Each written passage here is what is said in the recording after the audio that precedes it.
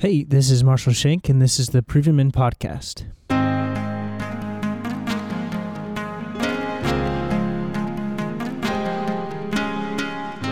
Before we begin, I would like to thank our sponsors. The White Heart Cafe is an awesome cafe here in Lynchburg that believes that community happens over coffee. They are all about fostering a welcoming culture of love, equality, and development through an exceptional quality product and customer service experience. So if you guys are in the Lynchburg area, be sure to stop in and support the White Heart Cafe. They absolutely love Proven Men and believe in what we're doing, and so in return, we'd love to support them as well. So today, I had the privilege and opportunity to sit down with Mike Kunzinger, who is the Executive Director of the Student Counseling Center at Liberty University, as well as a local priest at the Church of the Good Shepherd in downtown Lynchburg. He holds a Master of Arts in Religion as well as a Master of Arts in Counseling, and he is a licensed professional counselor in the Commonwealth of Virginia. He has worked in the mental health field, providing counseling for 17 years, and Mike has worked in many diverse settings, which include private counseling clinics, churches, treatment facilities, group homes, psychiatric units, adult and adolescent, as well as a university setting. This has afforded him the opportunity to work in a wide range of individuals with a wide range of difficulties. He's also had extensive training in family therapy.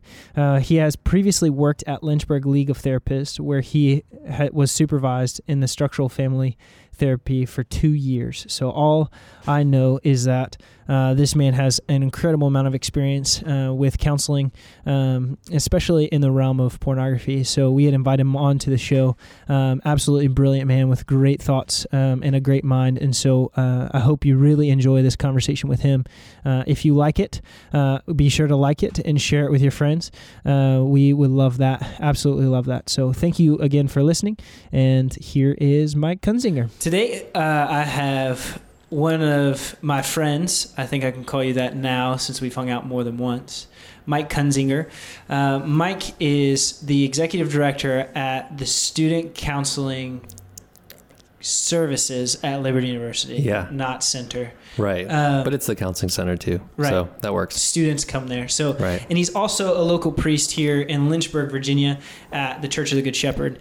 Mike, you have a lot of letters behind your name I saw online, and I don't know what all of them means. So if you want to kind of go through your background, your counseling background, that way we have a good understanding of why the heck we should listen to whatever I have to say. Yeah, maybe not. Who knows? Either way. Yeah.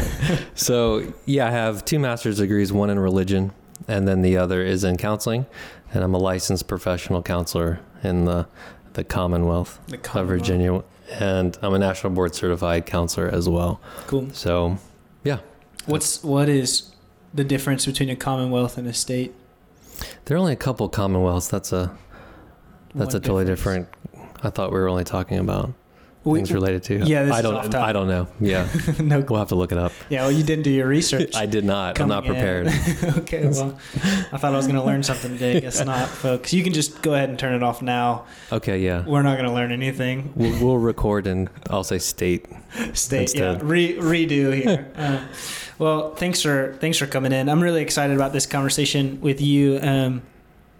Just with your focus in counseling, I think your expertise, especially in the topic of pornography, but also just in humanity in general, as you've been doing this for 17 years, I saw online of walking alongside people, walking alongside their stories. I think it'll be really cool to dig into that. So where I kind of first heard your expertise on the topic of pornography, your expertise in counseling through the topic of pornography and in the topic of pornography was at Liberty University's The Right Wolf Forum. And there's a Nick Liberto, our executive director, was on this panel as well as you and a couple of other awesome folks.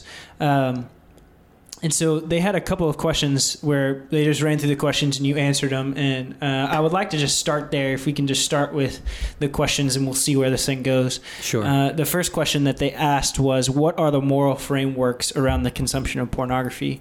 And I don't even know what that means. So help us out. Sure. Well, there's particular moral frameworks that I think based on different individuals would have different frameworks. As far as we could talk about comprehensive frameworks as it relates to ethics in general, maybe that would be a helpful thing to do a flyover with. Please. Someone who I think is helpful here is the president. He's the president of Gordon Conwell up in Boston. His name is Dennis P. Hollinger, and he puts ethics under 3 different categories. And so we can talk about those briefly. The first one that he talks about is consequentialist theories. And the idea behind consequentialist theories is what's the greatest good for the greatest amount of people. And so the one sacrifices their desire for the good of the many. And so that's also known as utilitarianism as in terms of a category of ethics. So it's like consequentialism. What are the consequences to my individual actions? Exactly. Okay. Exactly. Yeah, I'm with you. And that's the argument that people use ethically, as far as we could say the blast radius, I guess, of my actions. Either there isn't really one, in my view, or it's very limited. Therefore, that's a justification for me doing what I want to do. And I've heard, in terms of talking to people about pornography, I've heard them say that it's not a big deal. It's not wrong ethically, because who is it affecting? Right. Is it really a consequence for the person who's by themselves in their room viewing a screen? That's not problematic. It's not immoral, so on and so forth. And so I've heard, I've talked to people where I don't see what the big deal is because of this very thing. There's not, as I've already said, there aren't real consequences, in my view. And so that's the first category in terms of ethics. And there's other ones that can fall under this, as far as you may have heard of teleological ethics. What's the outcome of my decision making? Kind of the ends justify the means. Okay, so if the end result is one to where there's not, again, consequences in my view, then that's okay. It's all right.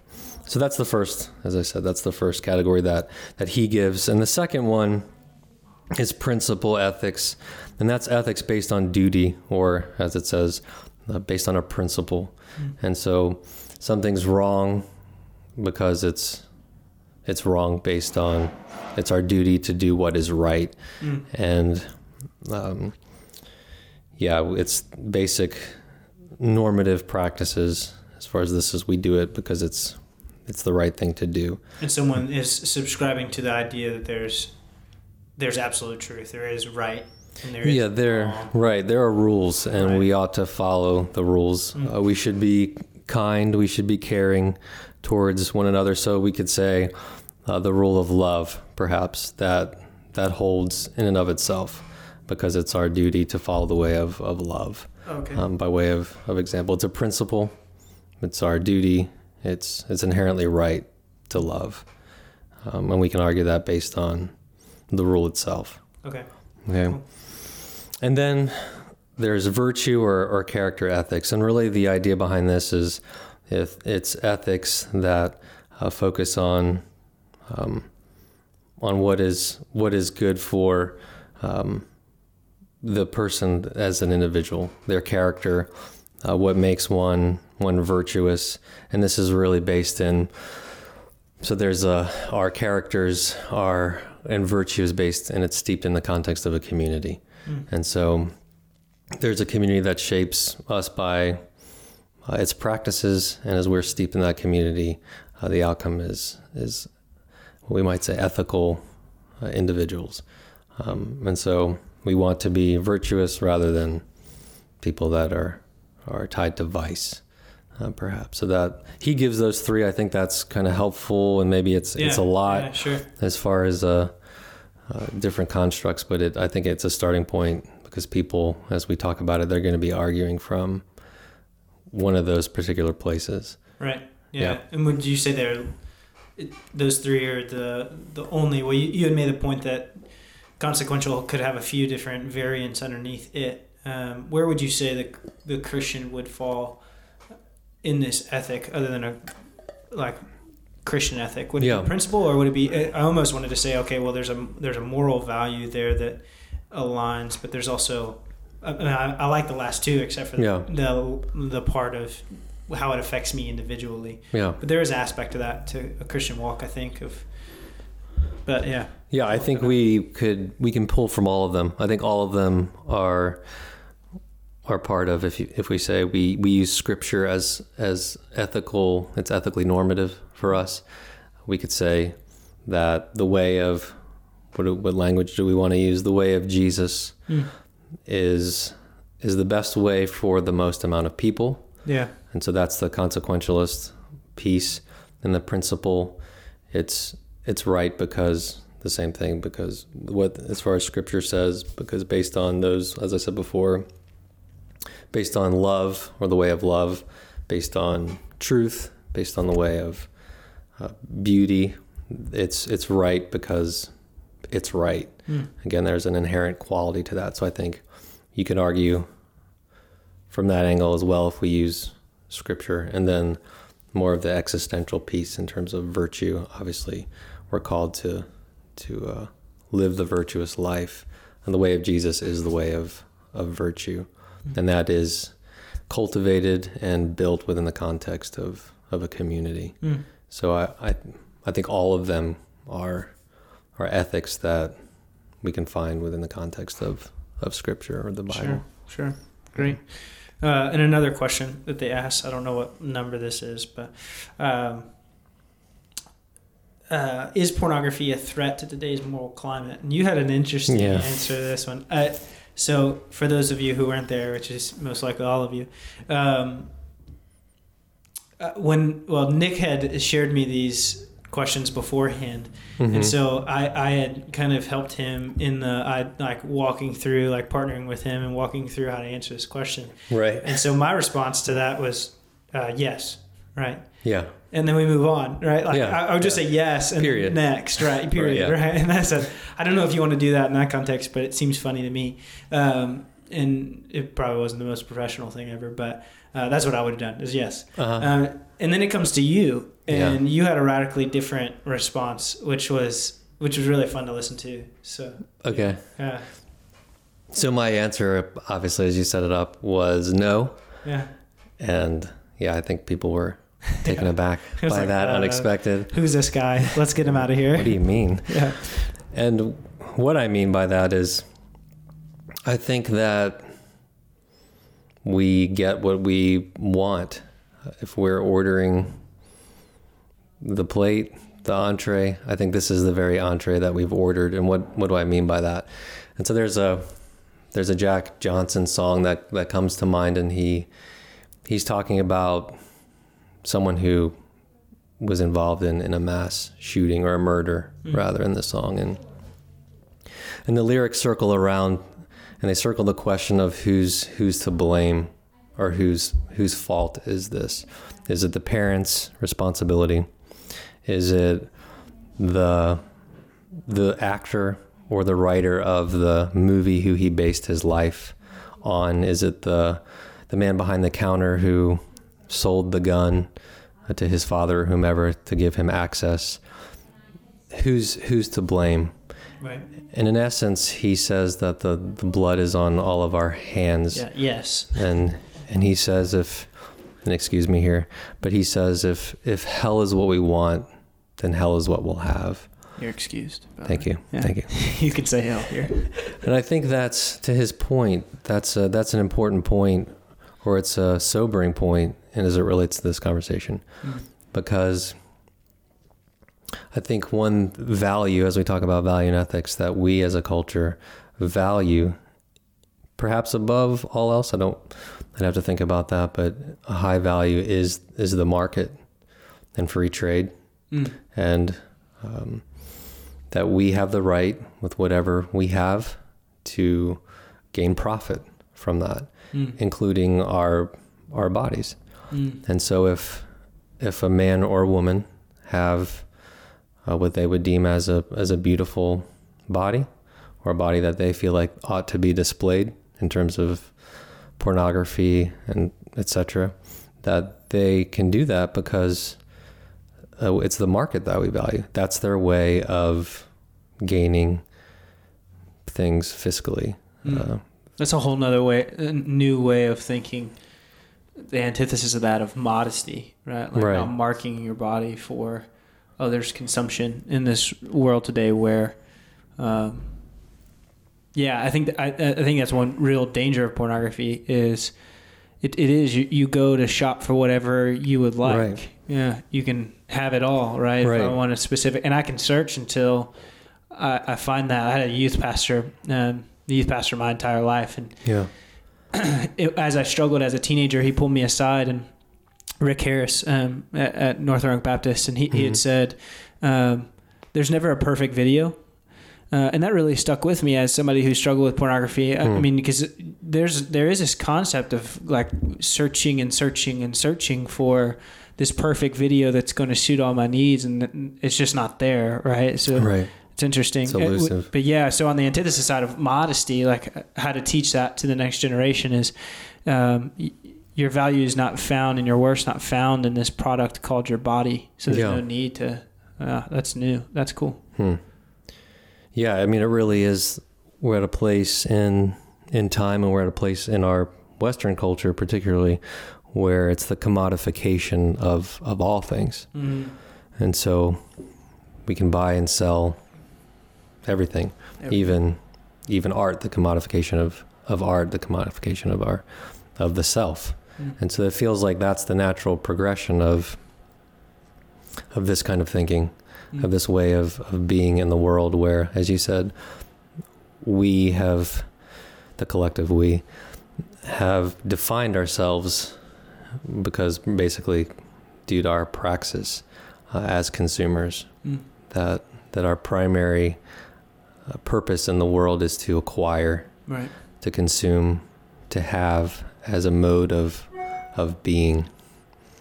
And so I think that's where we are. So we're getting exactly, I don't think it affects our culture. I think it's exactly what we've set ourselves up to have. That's where we find ourselves. It's not a threat to the moral climate, because the moral climate is begging for this outcome. Yeah, this is what we want. The hell that you get. Right. This is what we've ordered, to go back to my first thing. This is what we've ordered up. So and you even see that in a lot of pornography today. I mean, it's one of the biggest markets, 97 billion last time I checked. Exactly. Coming up on 98. Wow.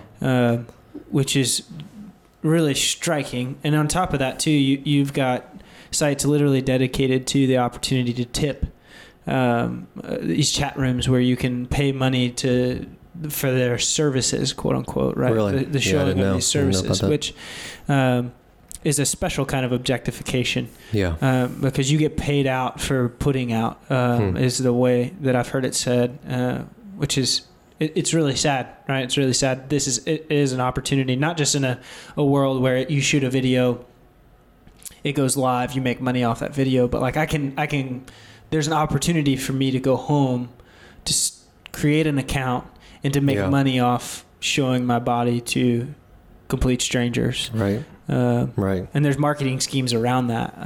Absolutely. It's interesting, scary stuff, like really, really sad stuff that we've, and talk about that. Just, I mean, even in your own, have you seen that in your counseling? I know you can't share to great detail, obviously, but do you see that? How do you see that play out in just everyday life? Right? I'm not a porn star. Right. Most people who listen to this aren't maybe partaking of pornography, but aren't necessarily in the business of selling their bodies. But what does that look like on a day-to-day basis? Well, the viewing of porn, it shapes the way that I view people. And if I'm looking at pornography that has to do with women, it gives me a particular view, a particular expectation, and it shapes my wants as it relates to sex. And so as you talk about objectification and all those things, it doesn't become about love. It doesn't become about being attentive and caring and the affections. It becomes about, because if it's a product, right, then it can be discarded. Yeah. It's something just for my consumption. And as we think about literal consumption, what happens? We take it in, we chew it up, and then it's voided and it's flushed. It's gone. And it's there for my enjoyment. If it's merely that, obviously that gets into stewardship, and we would say that's poor stewardship. Absolutely. And we're not to steward human beings or the created order in that way. But it shapes the way that I look at people and how I engage them and what I expect from them. And you ask about what that's like in people's stories, how that plays out.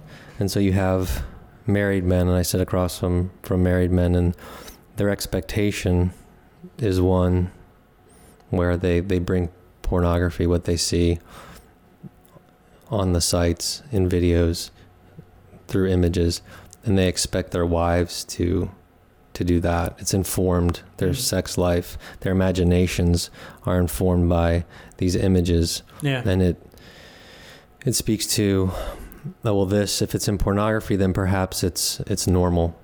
Perhaps this is the way it ought to be. And so there is a built-in, I would say, ought, as we talk about, again, ethics. You're right. In pornography, that this is what's normal, and this is what everyone's doing behind closed doors. So if I'm not enacting that, if I'm not doing that in my own life, in my own marriage, then I'm in a category that is atypical, that's different, that is deviant perhaps from, in the strictest sense of the word, from what other people are doing. And so it shapes us to view our relationships in a particular way. And I would say, as you said, in an objectified way. And the question of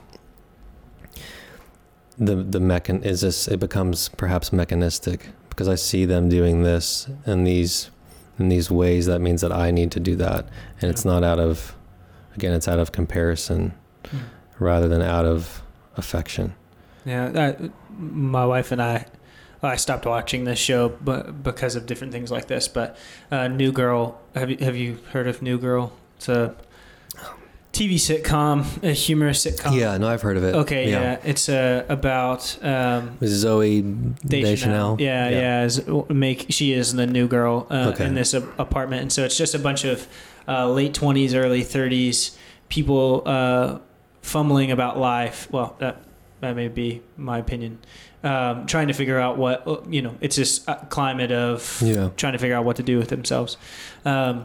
At one point, they're having, in one episode, this is what it reminds me of, it's the last end of the wedding season, and so they're trying to capitalize sexually on that, right? And so before the winter comes, as they would say, and Zoe Deschanel's in this wedding. The best man is super funny and attractive, and she's trying to connect with him. But there's another character, and I'm terrible with actresses, but she is a known actress. I recognized her, so she's probably famous. Gotcha. Yeah. Okay. If I recognized her, she's probably worth some salt. And in this, they're competing for this man's attention, and it's pretty outlandish and outrageous how they're doing that. But this lady makes a point over Zoe. Her Jess is the character's name in the show. That she watches pornography on a regular basis to keep up with the latest trends. That's how she words it, right? And so it seems like that would play out. Like I don't know if it's humorous or not, but that's it's the FOMO piece, right? The fear of missing out. Yeah, FOMO, right? All right. Yeah, and I now if I do watch that show, it's with an eye of this. You're watching this play out just in culture, the consumerism in culture, right? And she's keeping up to date with what's new in sexual trends, as if this is the MTV of music, the MTV of, well, the old MTV, I guess I should say, of the sexual culture. It's so interesting. A little deranged. Yeah, absolutely. A lot of deranged. Yeah. But it's almost a thing of status, again, keeping up with what is normal. And that's, again, informed by what's informing that. And if porn's informing that, then the question is, are we in trouble? Is that the thing that should be informing our practices, our relationships? Right. And so forth. And I think what's so interesting is I've been reading a lot about, and I had talked about this previously on the podcast, but a lot about the sexual revolution. Yeah. And the guy who had kind of marketed the sexual revolution was named Marcuse, and he was a Frankfurt School of Thought Marxist. And really his idea behind the sexual revolution was to bring about socialism, right? So that was really his own intent. And so you can read that in Eros and Civilization. And so it was that was like 51, I believe. Okay. In 53, I'm pretty sure Playboy began, but sexual revolution really took off in the 60s. But the premise that true freedom happens in letting yourself go. Right. And one quote that I always come back to, and that is I've really rested in, is a Timothy Keller quote. I can't, Knowing God. No, that's Packer. I can't remember the book. Reason for God? Reason for God, yes. Is that freedom is not the absence of like confinement, right? So a fish, the analogy used is a fish is not truly free outside of the confines of water. Yeah. Right. Yeah. And the sexual revolution made you think and had taught that true freedom is just being able to do whatever the heck you want, right? And you really start to see this take off. And I think what we've got is with the Me Too movement, which agree with or don't or disagree with, whatever, the Me Too movement, and with the sounding off of just leaders of our country today, and these 470 some people getting arrested for this child porn ring, right? I think what you're seeing is the reality of like fish out of water, right? Like they've taken themselves out of the confines, and pornography truly it was for me, education based off sex. And it took a lot of time in my marriage to rethink, right? Because it's true.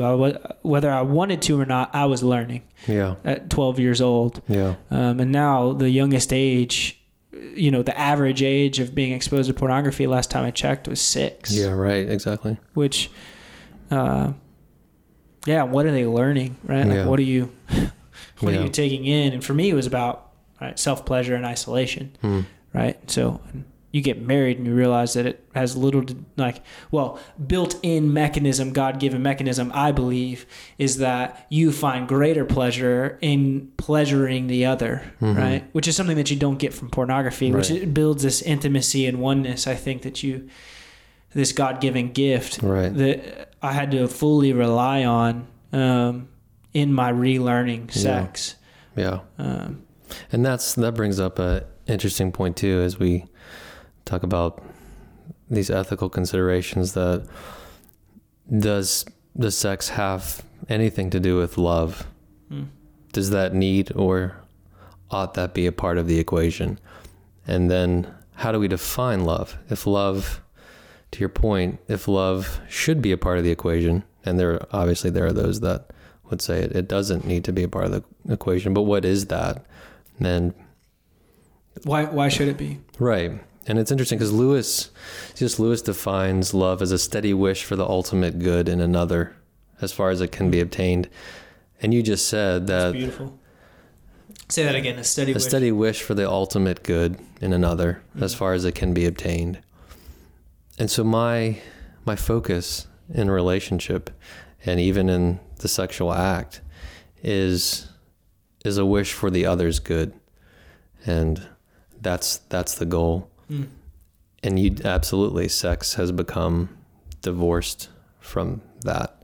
From if we define love in that way, and if love is about allegiance to a person, and as you said, that there should sex happen within a context, within parameters, within borders and boundaries, or is it okay for it to run wild in the streets, unrestrained with whomever? And is that good? And the idea of, if we think about what the greatest good is, and we talk about what does flourishing look like for us? I think that we would say that love is a part of our flourishing. And it absolutely is in terms of a child's development, and it causes all kinds of problems. And you talked when we hung out about attachment pieces and attachment theory, and the idea that if the child doesn't attach to its primary caregiver, that it can be catastrophic, honestly. And if they don't have that ordering of their world initially by the parent, who is their world, whose face and presence and touch orders their way of being, if they don't have that, again, then that causes problems, not just then, but later on in life. And so that speaks to, I would say, the need for not only to be nurtured, but for love. And that we assume, again, that the reasons that there is a good and healthy attachment is because the parent loves. And ought that be the base for all subsequent relationships? That there's a context. The baby doesn't go to whomever indiscreetly. It's shaped, and it knows to go to mom, to attach to mom. Mom is primary. And so as we grow and love and get to choose our own partner and engage in sex, and we even call it making love. We use it interchangeably. Yeah, that's good. Ought there not be a base of trust that I know that in this need and my need, that mutually that person's there to meet that need. And so, yeah, it would seem to me that it's important that there is a context, because context and parameters make it safe. Even the child at play, they're not playing anywhere and everywhere because the parent can't protect them. We might say it's not loving. Someone would probably come to your house and knock on the door and say, "Hey, can you see your child?" "Well, yeah, I know they're out there." "Well, they're running to and fro across the street. That's dangerous." "Oh, well, I asked." Neglect, right? Yeah, I asked them to stay in the yard. Yeah, exactly, because that's the context where you can protect them and care for them well. And so if we take that out of the equation as we talk about sex and making love, I would say, yes, that's absolutely problematic. We don't have a base. What seems like the base in outside of Christian culture is that it's consent rather than context. Exactly. Yeah, as long as she's good with it and I'm good with it, then it's fine. Then we're good. Right? Yeah. And you're seeing that, like, well, there's just, we've substituted love for agreeance or agreement, Yeah. Which is, and you're seeing in the Me Too movement is radically hard to define, right? Like, well, these nonverbal cues that I'm giving you to say no, okay, well, now you're getting an illegal issue. And so, the point of there should be a context of security in this. Maybe that's why it's created this way. And I think this should have been the stance of the church in the 50s. And I know to some degree it was, but not, right? The idea was these are stale moral values that need to be rid of. And well, that's the other piece. I might bring this in as far as principle or an idea to bat around, is this idea of what does it mean to be human. And primarily, or one piece to that, I believe, is as humans we're vulnerable. And going back to that first relationship where I was just talking about with we need that level of protection from parents, because we come into the world absolutely vulnerable. And the picture of our vulnerability, I think maybe the most striking picture is nakedness, is the human form naked, because it literally is stripped down to what? To its most vulnerable place. It's a picture of vulnerability. And the question of what, as we relate to the other, as we relate to each other, how do we steward our vulnerability? And where does nakedness come into the picture? Well, it comes in Genesis in the fall, that after the fall, Adam and Eve awaken to the reality that they are naked and they are ashamed. And what's God's response to their nakedness? Well, he provides, and their vulnerability. Well, he provides them with covering. He provides them with clothing.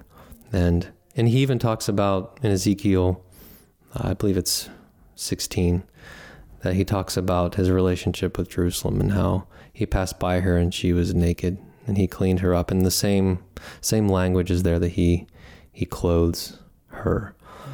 And we see that at the cross, that Jesus became naked. He hung naked, utterly vulnerable, with his arms stretched wide open, nailed open, in order to clothe us, and more particularly to clothe us with his own righteousness. Right. And so it seems to me that the biblical answer to vulnerability and nakedness is a clothing, to clothe. And do we move towards each other in our nakedness and our vulnerability to clothe? Or do we move towards each other in vulnerability and nakedness as we see that presented to us, however it comes to us, in exploitation? Yeah. And wow. In the movie, what is it, American Beauty, there's a scene, I guess a little background to the story. It has Kevin Spacey in it, and he has an utterly dysfunctional marriage, and his wife is cheating on him and so forth. Yeah, exactly. Yeah, that's true as well. And in the movie, he becomes infatuated. He gets hooked into this girl and the fantasies of his daughter's high school friend. And it sets a different course for him, to where he's going to get this girl. He's going to seduce her and so forth. And the movie, part of the movie, is this undercurrent of him working out and kind of devolving into an adolescent state. But that's exactly what I think about working out. You're right. Yeah. Yeah. So, that's my justification of not having to. Yeah, right. I don't want to become a high schooler again. Oh, right, yeah. But there's a scene where she spends the night at the house with his daughter, and somehow they're having this interaction, and she's consenting to have sex with him.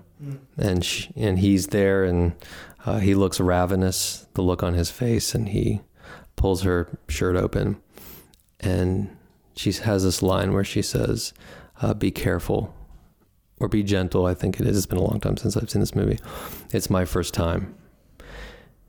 And shock, his face changes instantaneously to a look of horror and shock. And his response to her in her vulnerability is what I've already mentioned.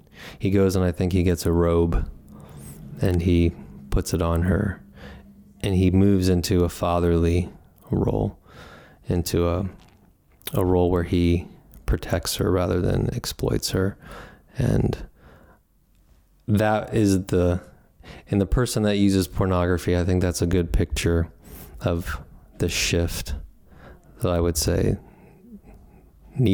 ought to be made from someone who exploits, who moves towards to consume, to someone who stewards vulnerability in a way that protects, cares for, and loves. And you get to see that contrast in a second played out in his role.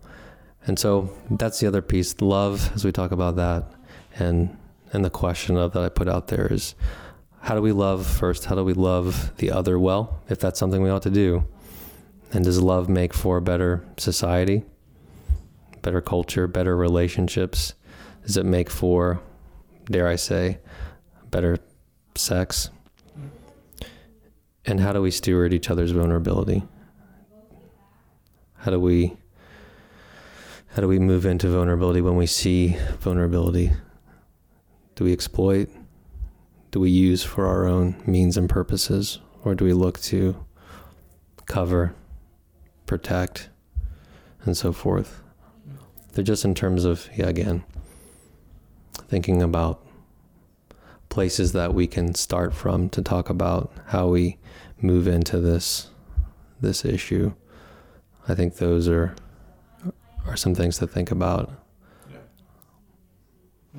That's good. It's heavy. There's a lot to think about. I'm just like trying to process as you're doing all that. All right. I always thought that the ultimate essence of repentance was being a nudist. But, you want to talk about that more? No. Maybe we should leave that for okay. Next time. A later date. A later date. Yeah. Yeah.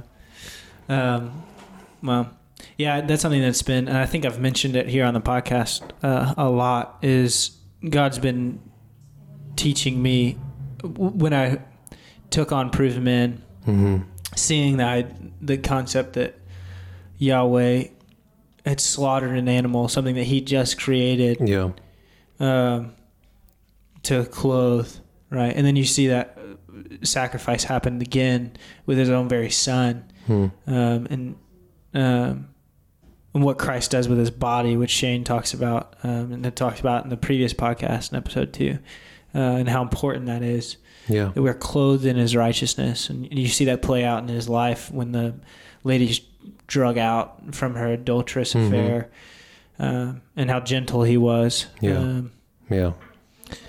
an interesting comment. Gentle in that situation, yet harsh with those who take advantage. What in your opinion, so men who value this, how do we respond, right? Because, presumably we're talking to Christians and non-Christians alike about this topic, I would hope. What is it like to be a man who not only is gentle with those who are broken in this society, right? Gentle with the women who have been abused, come alongside and clothe, but also, what does that look like to be violent for the, maybe violence not the right word, right? But I've always, I learn combat, right? I learn like martial arts, in order to be a peacemaker. I really like that quote, right? You can't make peace. You can't be a peacemaker if you can't make peace, and that requires a sense of violence, or a level of violence, a level of ability to create calm. What does that look like in our culture today to draw men, right? Like especially men who claim Christ, but men in general. Because there's such a culture today where, right, like I heard it today.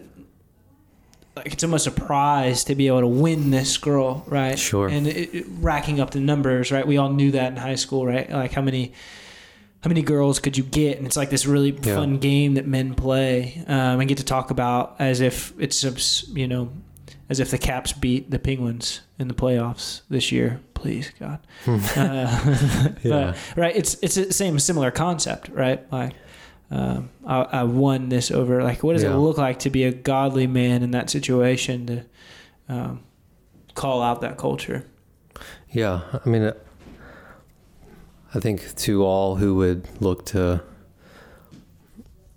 inflict pain and walk in ways of injustice, that we oppose that in all the ways that we can, that we stand in opposition, that we stand against. And the same question applies to those that would look to perpetrate it with ill intent, as well as what does it look like to love them as they look to exploit others. And sometimes that means that we need to fight against. And I think the nature of the fight is, the question comes out of that, what does the fight look like? But honestly, walking with men in the counseling room, a part of that is they don't know what to love well themselves. They haven't been loved well. And I'm not making justification for this, but they haven't been loved well.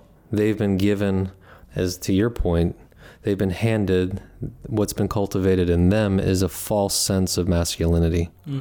What does it mean to be not just a man, but what does it mean to be a good man? What does it mean to be a loving man? What does it look like in all of our lives as men to exercise a tender strength? And so you're speaking to the strength part. What does it look like to exert strength? I mean, I think we have the opportunity, we can, if other folks are open to it that would look to perpetrate or use and so forth, that we can model vulnerability, because probably my assumption is that most of us have not been taught, have not been shown what it looks like to be strong and tender and loving men in a way that honors women. Right. And so I think our first responsibility is to call men out of those ways, that there is, to use Paul's words, there is a more excellent way. And so that more excellent way that he's referring to is what we've already been talking about, is the way of love. And so to love you, it's not exclusive. To oppose you can be to love you. Absolutely. Right. I can oppose you and love you, and sometimes that's exactly what you need. Yeah, kid, don't climb up that ladder. Yeah, yeah. Right, even though you want to. Yeah. Right. But I think making spaces for and inviting men to be men that look like Jesus, and what you talked about, to be vulnerable in order to protect, in order to love, in order to clothe. You have a culture that tells them, that is giving them a version of masculinity that, like I said, is false. But there's buy-in. And so what else do I do? Right. What else does masculinity look like? We don't have those models. We don't have those exemplars, or very often we don't. And as we sit here, and if I was asked a question, okay, and when you think of a man that you want to emulate, who is that? And we could say, I hope we would say Jesus. But an embodied man that's walking around right now out there somewhere, who is that person? Right. Most men would be hard pressed to say, oh yeah, Bobby Smith, who lives here. That's a man who, yeah, those things that you're talking about, he's doing that, and I'm under his tutelage. I'm learning from him, and I'm learning how to shed these parts of me that, quite frankly, have been given to me, that I've inherited, these idle ways of my forefather, to quote 1 Peter 1:18, these idle ways that have been given to me. I'm learning how to shed those and how to do something different. Again, I'm not making excuses, but I don't know that we are inviting our peers, other men within the sphere of our influence, if we have influence. Are we wielding that to invite them into a place of self-examination? Now put on your pastor hat. Yeah. Take off your MA, NC, LCP, all the other letters, M and OP, letters behind your name. And what does it look like? So this is interesting. Mm-hmm. We're probably way over time. Are you cool with that? Yeah, that's fine. Okay, it's like 4:45. Okay, so, no problem. Yeah, put on your pastor hat for a minute. I just lost my train of thought. Could be the water. Could be. Shoot. It's drowning out your thoughts. Yeah. Men, building men. Yeah. Yeah. What does it look like for the church to do that then? What does it look like to teach these things to, like, at the Good Shepherd, and for churches to model, right? Because right now, if I'm learning sex, intimacy, love through pornography, and 97% of Christian men have viewed pornography, right? And that's 97% of Christian men in 2014. Mm-hmm. And now you've got a generation of younger men who are growing up with cell phones in their hands since 7. Yeah. What does it look like for you as a pastor to model biblical manhood? Yeah. Yeah. So to back up a little bit, sure. I think all of us are, as we talk about, as I brought up, what does it mean to be human? We're all meaning-making creatures.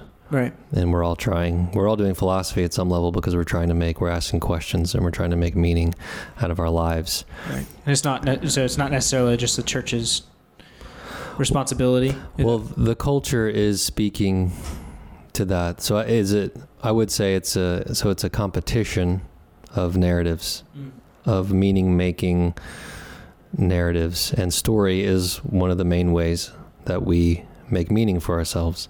We're obsessed with novels and movies, and that's the water we swim in as people, and not just because we like entertainment, but I would propose that because we're trying to make sense of the world. And so as it relates to church, and as it relates to, as we talk about sexuality, masculinity, femininity as well, which we're not talking so much about, and what does it mean? Which we may soon. I mean, heck, by the way the day's going. Just hang out here all day. Yeah. So what does it mean? So our being in the world, what does that look like? And that's the question. What does it look like as men? So if the culture is telling a story, we've unpacked some what we think that story is. Yeah. I think the church, it's essential that the church tell a different story, or the right story, or the biblical story, or the story of Jesus, or the story of what it means to flourish as humans, what it means to be sexualized, or people that are sexual beings, and the context of that, because it's a better way. So if the church isn't telling the story, if it's not giving a narrative that is appealing, that's quite frankly beautiful, I'm not going to have any part in that. And so I think, is the narrative is the story that the world is telling, is it more appealing to your average person than the story that the church is telling? Are the people in the world, do they look more attractive? Do they look happier? Do they seem more fulfilled than your churchgoer? And if the answer to that is yes, this over here, no one can see my hands, but the world story is more beautiful, it's more appealing, then obviously that's a choice that they can make. But the church isn't telling the story, I believe, in a way that they ought to, that resonates, I would say, in us, where the good life is found in Jesus. He lived the best life, and I'm going to follow him because I want the best life, and I want that for everyone else. And so I'm not inviting you into restriction for restriction's sake. I'm inviting you into a better way, this way of following Jesus, because I believe his way is the best way. And so what does it look like as a church, or what does it look like at the church I'm a part of?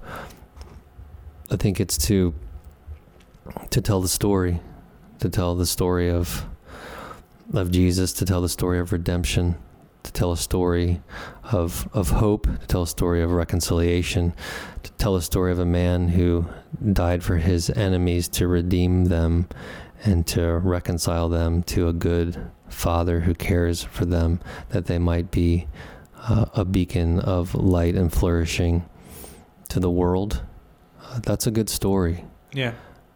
That's a good story. And that he has given us sex and our bodies as a gift to be shared with one another for particular purposes. And yet part of that purpose is pleasure, but it's to reflect his relationship, Jesus' relationship with us, that it's a covenant relationship.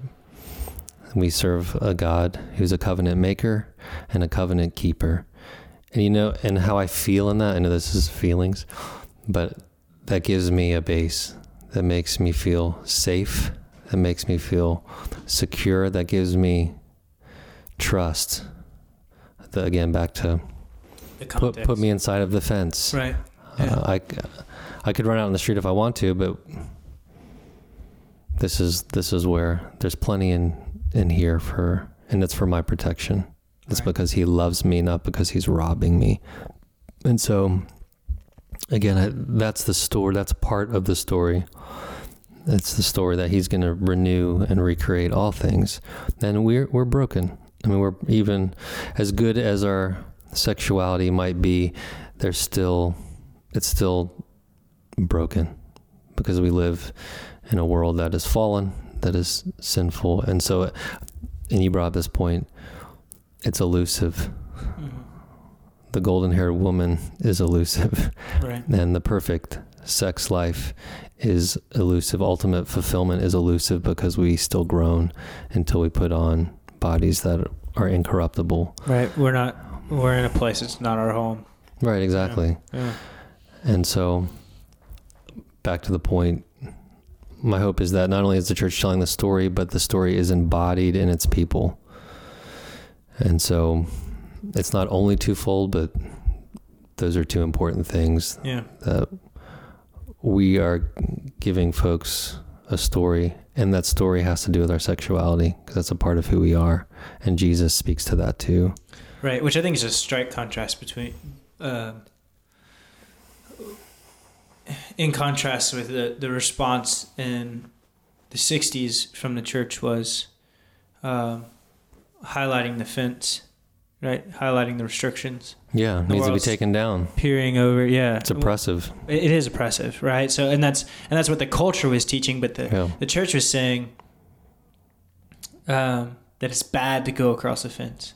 Not the freedom and the love and the grace that's inside of it. Right. Like it was teaching the negative aspects, and not everybody, right? Like there's examples of like really good teachings from the church right. in the 1960s, but I don't feel like the church did a very good job stepping into that role. It's easy for me to, all right, so let me back up. It's really easy for me to critique sure what happened when I wasn't alive. Yeah. And that's a little pompous of me. So maybe I should back off a little bit. But one interesting article of research that I read, and Pierce was one of the authors. I was trying to look, thinking where it was. But the concept of the research was comparing pornography use with child relationships, like relationships with their children, as well as religious attendance, like religious service attendance. So really? There's three different things. So like regular pornography use with how these parents are relating to their children, and filling the holes essentially of a lot of different research that was going on. So it was an interesting article. And I'm sorry that I can't remember the other author's name, but not shockingly, it had found there was three different principles of negative relationships with their children, right? Like yelling, or three different variables. So you have yelling at your children on a regular basis, eating at the table with your child, and feeling connected to. So those are like the three different like questions of figuring out, right? Like how this is playing out. And I had originally read the article for the religious attendance, and I think this is where it comes into play. The religious attendants found that the higher the religious attendance, the more stigma and the more shame that was attached to regular pornography use. Yeah. Which tells me that the church isn't teaching, either the church isn't teaching grace well. Right. Right. So what that causes is shame. Yeah. Which I don't think is a healthy trait. Right. Well, it's not a healthy trait insofar as that it lasts long, right? Like a long-lasting trait of feeling. But you're seeing that, and what happens with most users of pornography is that it is an antidote to make me feel better in whatever context of life. And so the church, I don't think, is doing a good job based off this study teaching that. So it literally said the higher the attendance of religious services, the more stigma and the more shame was attached to pornography use. Yeah. And so I think what, in relation to the story that we're teaching, I think the story that the church has been teaching, but based off this research, is that there's no place for you. There's no place for you in this Christian story, in the story of salvation, in the story of grace, if you're a pornography watcher. Yeah. And just to finish the point, there was no real correlation between pornography use and yelling at your children, apparently. Okay. Apparently yelling at your children is pretty normal. Okay. No matter what's going on in your life, what you're struggling with. But there was a correlation, a negative correlation for high pornography use and eating with your children and feeling connected with them. And the interesting aspect was, and this wasn't studied, but the takeaway was that you're more emotionally detached, and you're spending less time with them because you're preoccupied with absolutely isolation and doing these things in isolation, which makes obvious sense. Absolutely. But yeah, I think you're right. I think the church needs to start telling the story better. Yeah. And even further, the story of salvation, but the story of grace. Right. Absolutely. Right? Because they step out of the walls and they're facing a world where they're calling them hypocrites, right? Yeah. If you live any outside your ethical understandings, which we know is just a daily part of our walk, then you're a hypocrite. Yeah. Right? Which is something that the church, I think, needs to teach the world, right? We're all broken people. Yeah, exactly. Pursuing this Jesus, but it's just interesting to me. The study showed, in my opinion, in my view, my takeaway from this is that, okay, if the highest religious attendance in these services, brings about the highest shame in pornography users. Yeah. It breaks my heart as somebody who works with proven men, right? Because we say that the place of hope and healing should happen in the local church. Yeah. It's where it should happen, right? Mainly because I don't have the means to, primarily because I don't have the means to handle all these men who are coming to us, but also you're the shepherd of their gifts. Yeah. You're the shepherd of their hearts and their families and their, shepherd them, walk with them through that. And it breaks my heart to think that there's men in our there is men. I know there is men in congregations who leave there feeling like crap. Yeah. Only to drive them further into isolation, which is exactly the opposite of what Christ has called us to. Yeah. Yeah.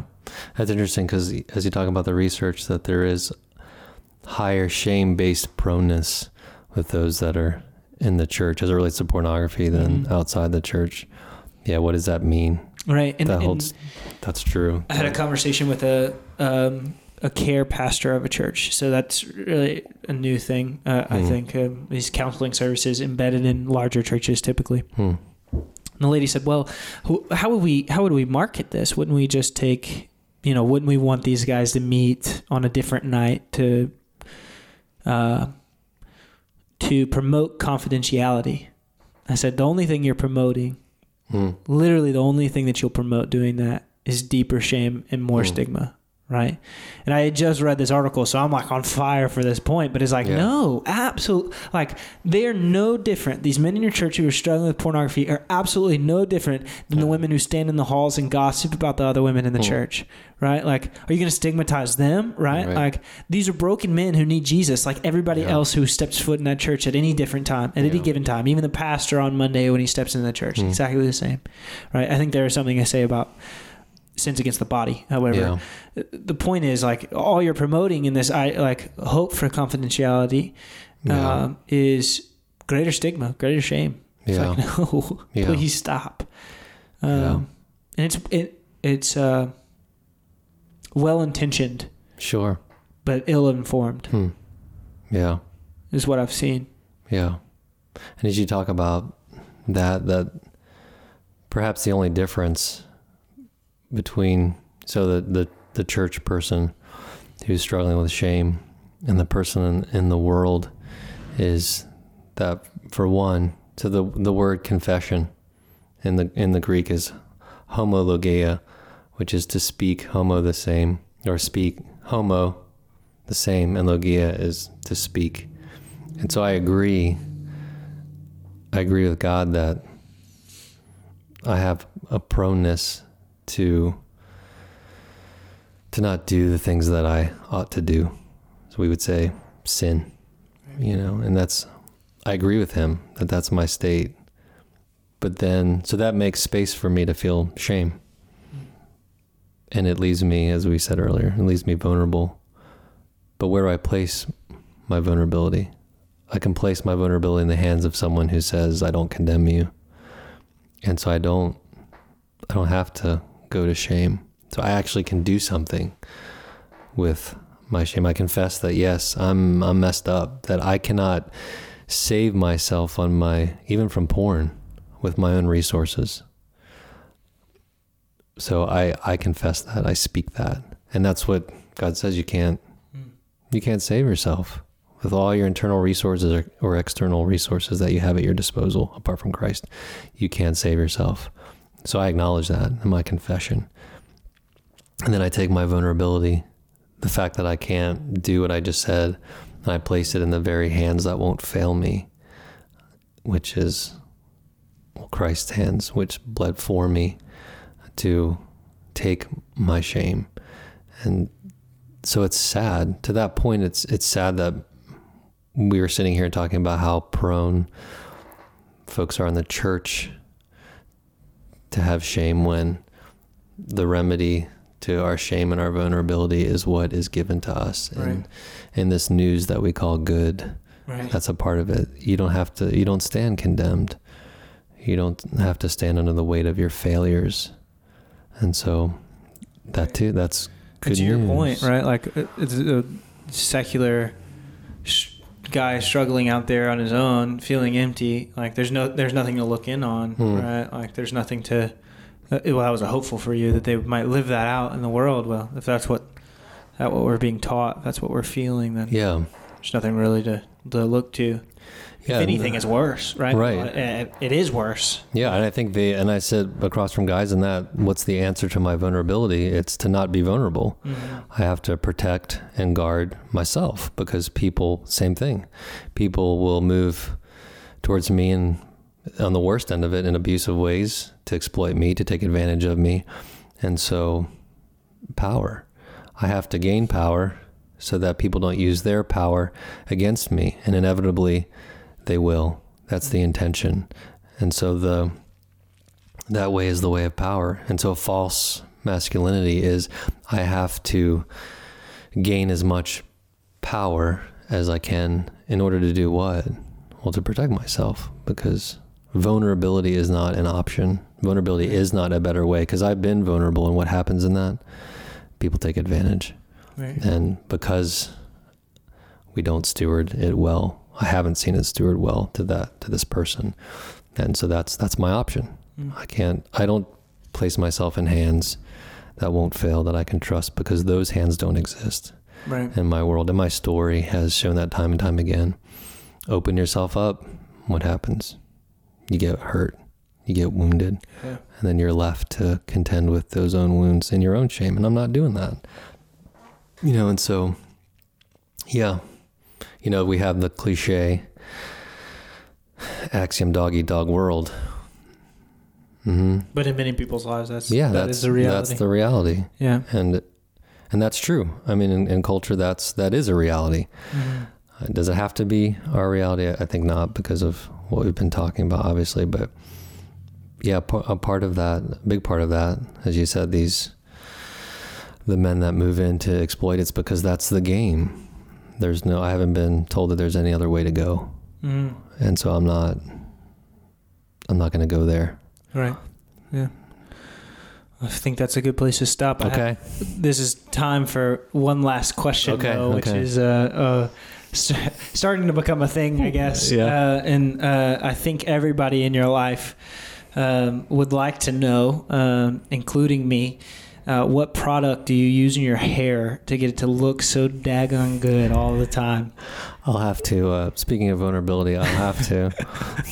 If this is a secret, I'm going to be ticked. If it's a secret? Yeah, I was saying, if you're going to keep it a secret, I'm going to be upset. Well, this will go to the entire listening audience. Am I ready to go there?